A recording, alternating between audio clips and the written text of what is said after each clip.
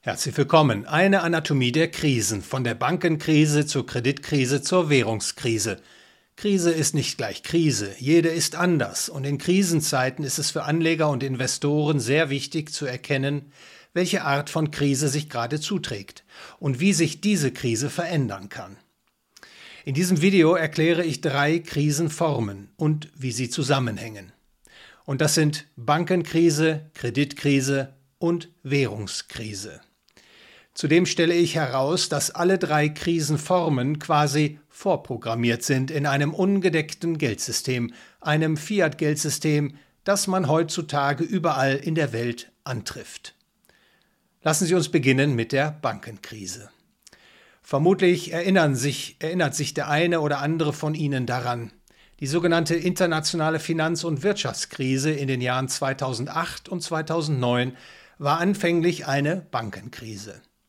In einer Bankenkrise haben Kunden und Investoren die Befürchtung, die Banken könnten zahlungsunfähig werden, dass man also nicht mehr an sein Geld kommt, dass die Bank keine Zinsen und Tilgungen mehr zahlt auf das Geld, was man ihr geliehen hat. Der Hochpunkt der Bankenkrise war im Herbst 2008, und zwar als die US-Investmentbank Lehman Brothers am 15. September pleite ging. Wie kam es dazu? Nach vielen Jahren eines fulminanten Kreditbooms begann gegen Ende 2007 die Spekulationsblase im US-amerikanischen Häusermarkt zu platzen und die Konsequenzen waren rasch weltweit zu spüren. US-Hypothekenanleihen, die international verkauft worden waren, fielen aus. Banken erlitten Zahlungsausfälle. Ihr Eigenkapital drohte ausradiert zu werden. Der Kreditfluss geriet ins Stocken, die Volkswirtschaften gingen in die Rezession. Der Systemkollaps bahnte sich an. Um den immer weiter um sich greifenden Vertrauensverlust aufzuhalten, begannen in Europa viele Staaten, die Verbindlichkeiten ihrer heimischen Banken zu garantieren. Genauer gesagt, die Staaten zwangen ihre Steuerzahler, den Kopf hinzuhalten für die Geldhäuser. Doch die Beträge zur Rettung der Banken, um die es ging, waren schlichtweg zu groß, lösten Zweifel an den Staatsfinanzen aus. Und so entstand aus der Bankenkrise zusätzlich noch eine europäische Staatsschuldenkrise. Mit der Verschlechterung des staatlichen Kredits geriet der gesamte Kreditmarkt ins Wanken. Hausbau-, Konsum- und Firmenkredite wurden in Mitleidenschaft gezogen. Anders gesagt, es kam zu einer allgemeinen Kreditkrise. Anleger und Investoren zweifelten, dass die Schuldner ihren Schuldendienst wie vereinbart leisten, dass sie ihre Kredite zurückzahlen werden samt Zinsen. Der Kreditmarkt trocknete gewissermaßen aus. Und Schuldner, deren Kredite fällig wurden, fanden plötzlich niemanden mehr, der bereit war, ihnen neue Kredite zu geben. Oder wenn doch, dann nur zu sehr, sehr hohen Zinsen. Vielen von ihnen drohte der Konkurs. Im Herbst 2008 löste sich das Vertrauen in den internationalen Kreditmärkten sprichwörtlich in Luft auf. Investoren trauten den Kreditnehmern nicht mehr, und viele Kreditnehmer wussten vermutlich auch selbst nicht, ob sie ihre Schulden wie geplant bedienen konnten. Die ganz große Pleite, eine Art Depression 2.0 drohte. Doch es kam anders. Banken und Staaten, die Volkswirtschaften insgesamt, wurden letztlich über Wasser gehalten von den Zentralbanken. Die Zentralbanken senkten die Zinsen sehr stark ab und pumpten neues Zentralbankgeld in das Bankensystem, vor allem durch den Aufkauf von Staatsanleihen in großem Stil. Dadurch wurde der Zahlungsausfall, die große Pleite, abgewendet. Jetzt sollte nicht der Eindruck entstehen, die Zentralbanken seien die Retter in der Not, weit gefehlt. Sie sind vielmehr die Ursache der Misere und ich werde das gleich noch näher erläutern. In der internationalen Finanz- und Wirtschaftskrise 2008/2009 fielen die Kurse der Aktien, der Unternehmens- und Bankanleihen. Nachgefragt wurden Staatsanleihen von Emittenten, die noch als verlässlich eingestuft wurden, wie zum Beispiel die USA, Deutschland, Schweiz und Japan. Und es gab zudem eine Flucht in das Geld. Verschreckte Anleger und Investoren wollten Giroguthaben bei solchen Banken halten, die noch als stabil, die als zu groß angesehen wurden, als dass sie pleite hätten gehen können. Und natürlich wurde auch das Bargeld stark nachgefragt. Viele Menschen ließen sich ihre Guthaben in Banknoten auszahlen, versteckten es im Schließfach oder zu Hause unter der Matratze. Wie das Beispiel der internationalen Finanz- und Wirtschaftskrise zeigt, ist eine Bankenkrise also bereits eine Art Kreditkrise, und eine Bankenkrise kann sich in eine allgemeine Kreditkrise auswachsen.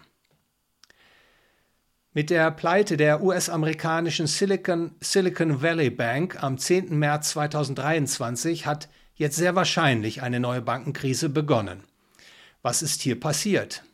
Die im US-Bundesstaat Kalifornien beheimatete Silicon Valley Bank hatte mit den Kundeneinlagen vor allem Staatsanleihen gekauft.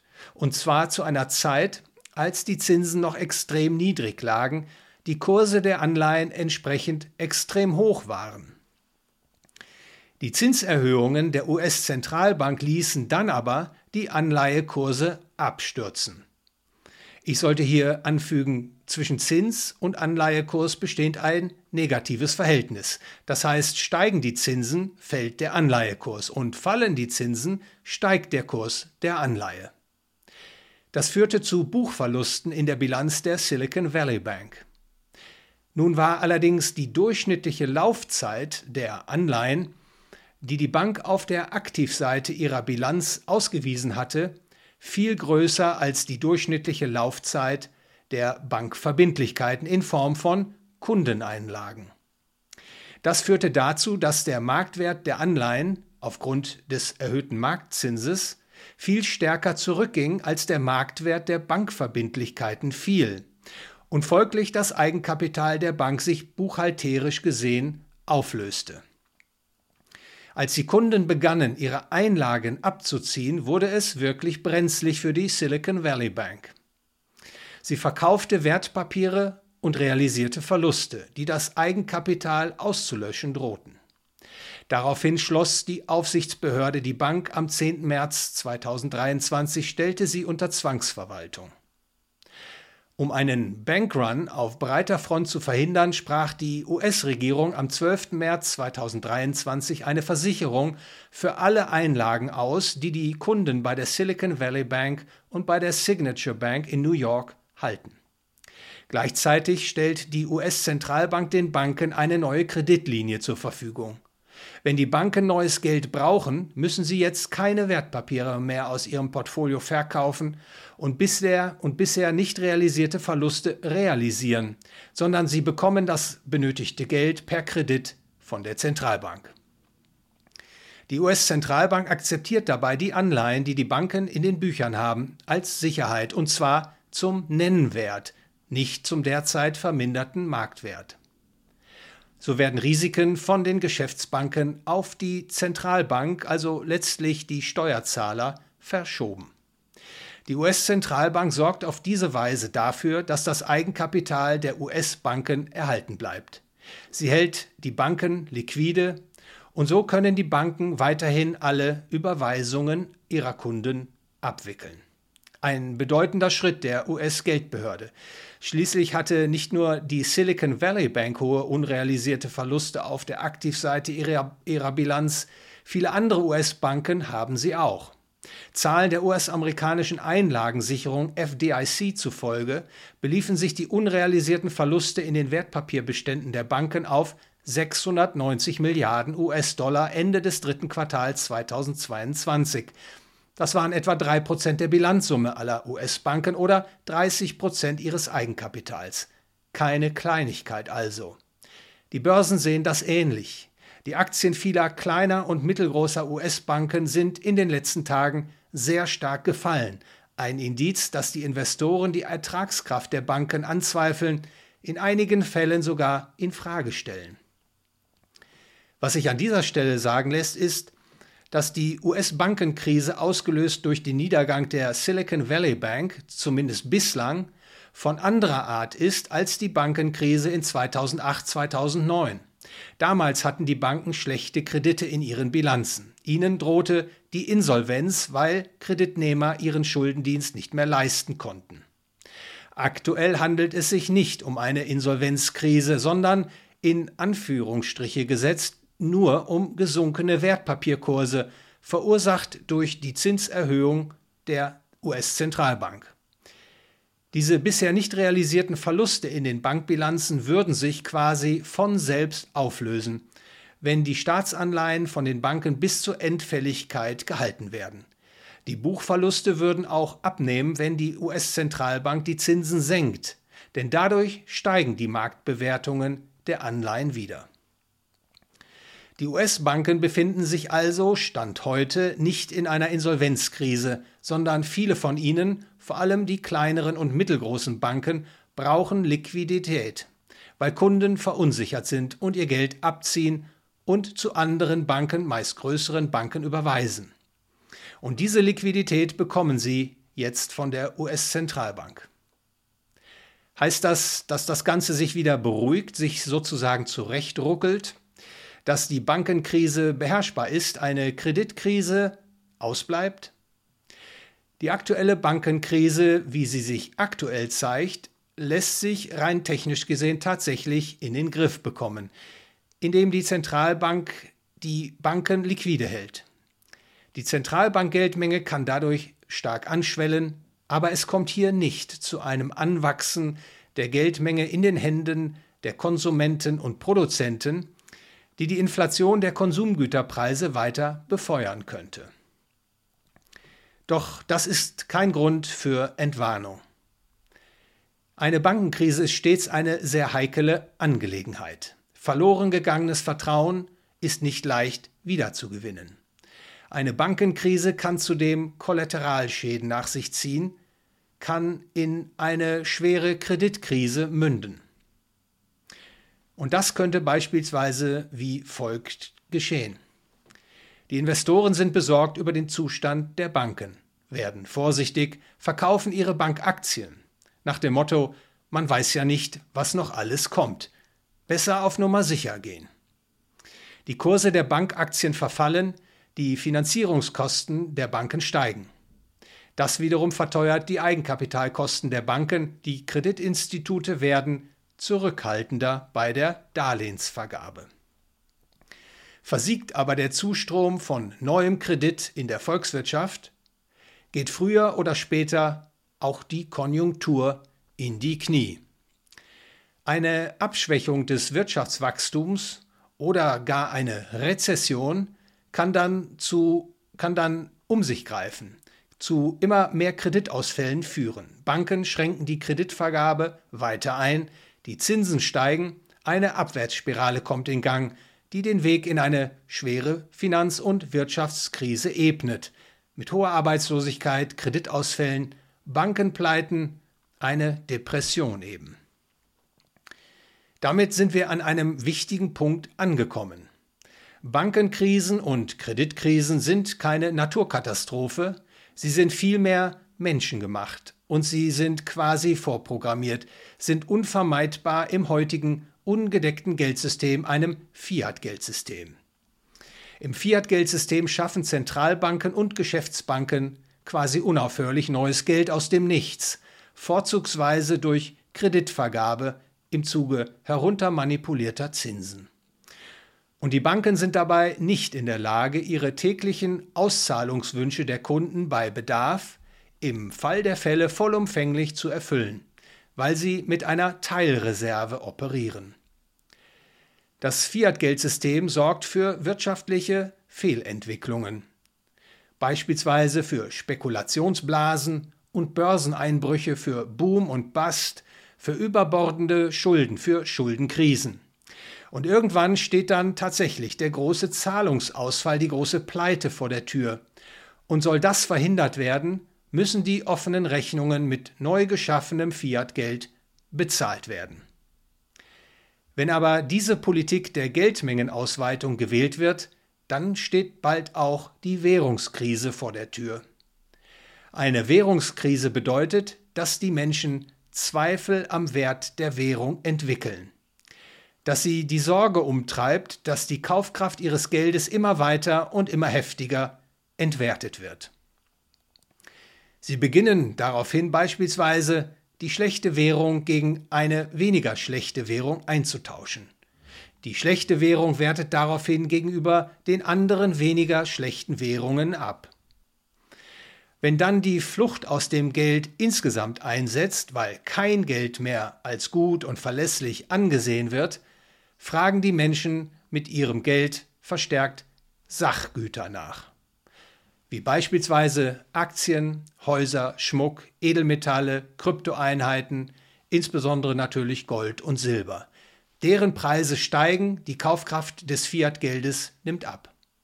Im Extremfall, wenn also die Geldmengenvermehrung durch die Zentralbank sich immer mehr beschleunigt und nicht mehr aufhört, kommt es zur befürchteten Hyperinflation. Extrem stark steigende Güterpreise, verursacht von einer extrem und immer weiter steigenden, immer stärker steigenden Geldmenge. Wenn die Zinssteigerungen der Zentralbanken den Boom in einen Bust umkippen lassen, dann ist eine Bankenkrise sehr wahrscheinlich in einem Fiat-Geldsystem. Vor allem dann, wenn die Verschuldung in der Volkswirtschaft bereits sehr hoch ist und der künstliche Boom bereits lange angedauert hat. So gesehen wäre es nicht überraschend, wenn die neue Bankenkrise, die jetzt in den USA losgetreten wurde, sich ausbreitet, weltweit, also auch in Europa in Erscheinung tritt. Und wenn sie sich nicht eindämmen lässt, dann kann daraus sehr leicht eine allgemeine Kreditkrise werden. Nicht nur Banken will man dann kein Geld mehr anvertrauen, sondern niemand will jemandem mehr Geld leihen, auch Firmen nicht mehr. Dann steht der Kollaps des Fiat-Geldes vor der Tür.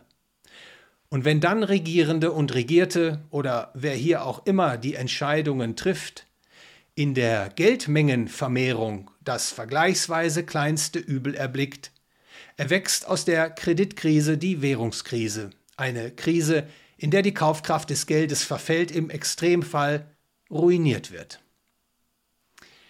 Damit sollte deutlich geworden sein, wie Bankenkrise, Kreditkrise und Währungskrise zusammenhängen können. Und dass sie in einem Fiat-Geldsystem alles andere als eine Zufälligkeit sind, dass sie vielmehr systeminhärent sind. Wenn man über eine Lösung nachdenkt, was wäre jetzt am besten zu tun? Nein, die Lösung ist nicht, nach besseren Politikern oder besseren Zentralbankräten Ausschau zu halten. Die Lösung ist auch nicht, die Banken strenger zu regulieren. Man muss an der Wurzel des Übels ansetzen, und zwar am Fiat-Geldsystem selbst. Wenn man Krisen, wie sie im Fiat-Geld immer wieder und notwendigerweise auftreten, loswerden will, dann muss man sich vom Fiat-Geld verabschieden. Wie das? Ganz einfach. Man gewährt den Menschen die Freiheit, das Geld verwenden zu können, das ihren Zwecken am besten dient. Und gleichzeitig billigt man den Menschen auch die Freiheit zu, ihren Mitmenschen ein Gut anbieten zu dürfen, das diese als Geld freiwillig zu verwenden wünschen. Anders gesagt, man muss die Zwangsmonopolstellung der Geldproduktion, die der Staat heute innehat, beenden und einen freien Markt für Geld zulassen. Wenn die Menschen die Wahlfreiheit beim Geld haben, dann können sie zwischen Alternativen zu dem Fiat-Geld wie US-Dollar, Euro, Yen, Renminbi etc. und Kryptoeinheiten, Gold und Silber wählen. Und selbstverständlich werden die Menschen dabei gutes Geld und kein schlechtes Geld wählen. Genauso wie sie gute Äpfel, gute Urlaubsreisen und gute Autos wählen und keine schlechten. Ein freier Markt für Geld wird die breite Bevölkerung am wirksamsten gegen die Schäden schützen, die das Fiat-Geld verursacht. Für die Idee, einen freien Markt für Geld zu schaffen, zu werben und sie zu verbreiten, ist sehr wichtig. Denn wenn die Staaten, Zentralbanken, Aufsichtsbehörden und andere Sonderinteressengruppen bestimmen, wie in Banken- und Kreditkrisen zu verfahren ist, mit dem Ziel, das Fiat-Geld um jeden Preis zu erhalten, dann wird, so ist zu befürchten, nicht nur der Geldwert, sondern letztlich auch die freie Gesellschaft und Wirtschaft bzw. das, was von ihnen noch übrig ist, zerstört werden. Eine ökonomisch überzeugende Lösung heißt ein freier Markt für Geld.